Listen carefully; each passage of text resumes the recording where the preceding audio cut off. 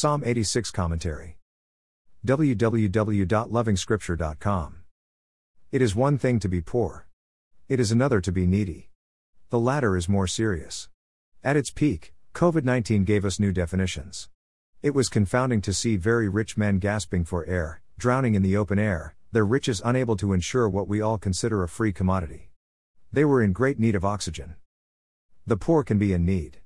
The rich can be needier. Money multiplies needs. You wonder why we clamor for it.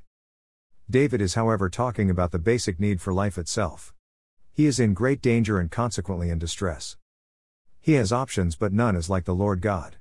He is in his own class. He is the Creator God. And David knows it. He prays for mercy. It is good to ask to be forgiven. But as any adult saint would know, serving the Lord from an unchanged heart is mission impossible. He, therefore, prays for an undivided heart. Let me not split my heart between my God and the world. Take it whole. What a prayer. Fine. The heart is now fully devoted to the Lord. But then it must learn the way of the Lord. David, therefore, prays that God teaches him how to go about his Christian walk. David relies on the revealed nature of the God of Abraham. He is compassionate and gracious, slow to anger, abounding in love and faithfulness. The saint prays based on these revealed attributes of the El Shaddai God. It is a small line but incredibly important. David refers to his mother's faith. Mothers birth life. They must also birth faith.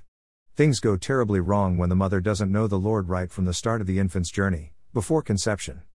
Faith is an indispensable component in the factory of life. It should never miss. Could this be the woman behind every man's success? Absolutely. And how in short supply. Then David prays for a sign of the goodness of the Lord. Saints can experience the goodness of the Lord in this life. Indeed, the goodness of the Lord stands as the only reason the fragile saint can still see another day. It is a miracle that a sheep navigates the park of countless angry and hungry wolves unharmed. Amen. More resources visit http://www.lovingscripture.com.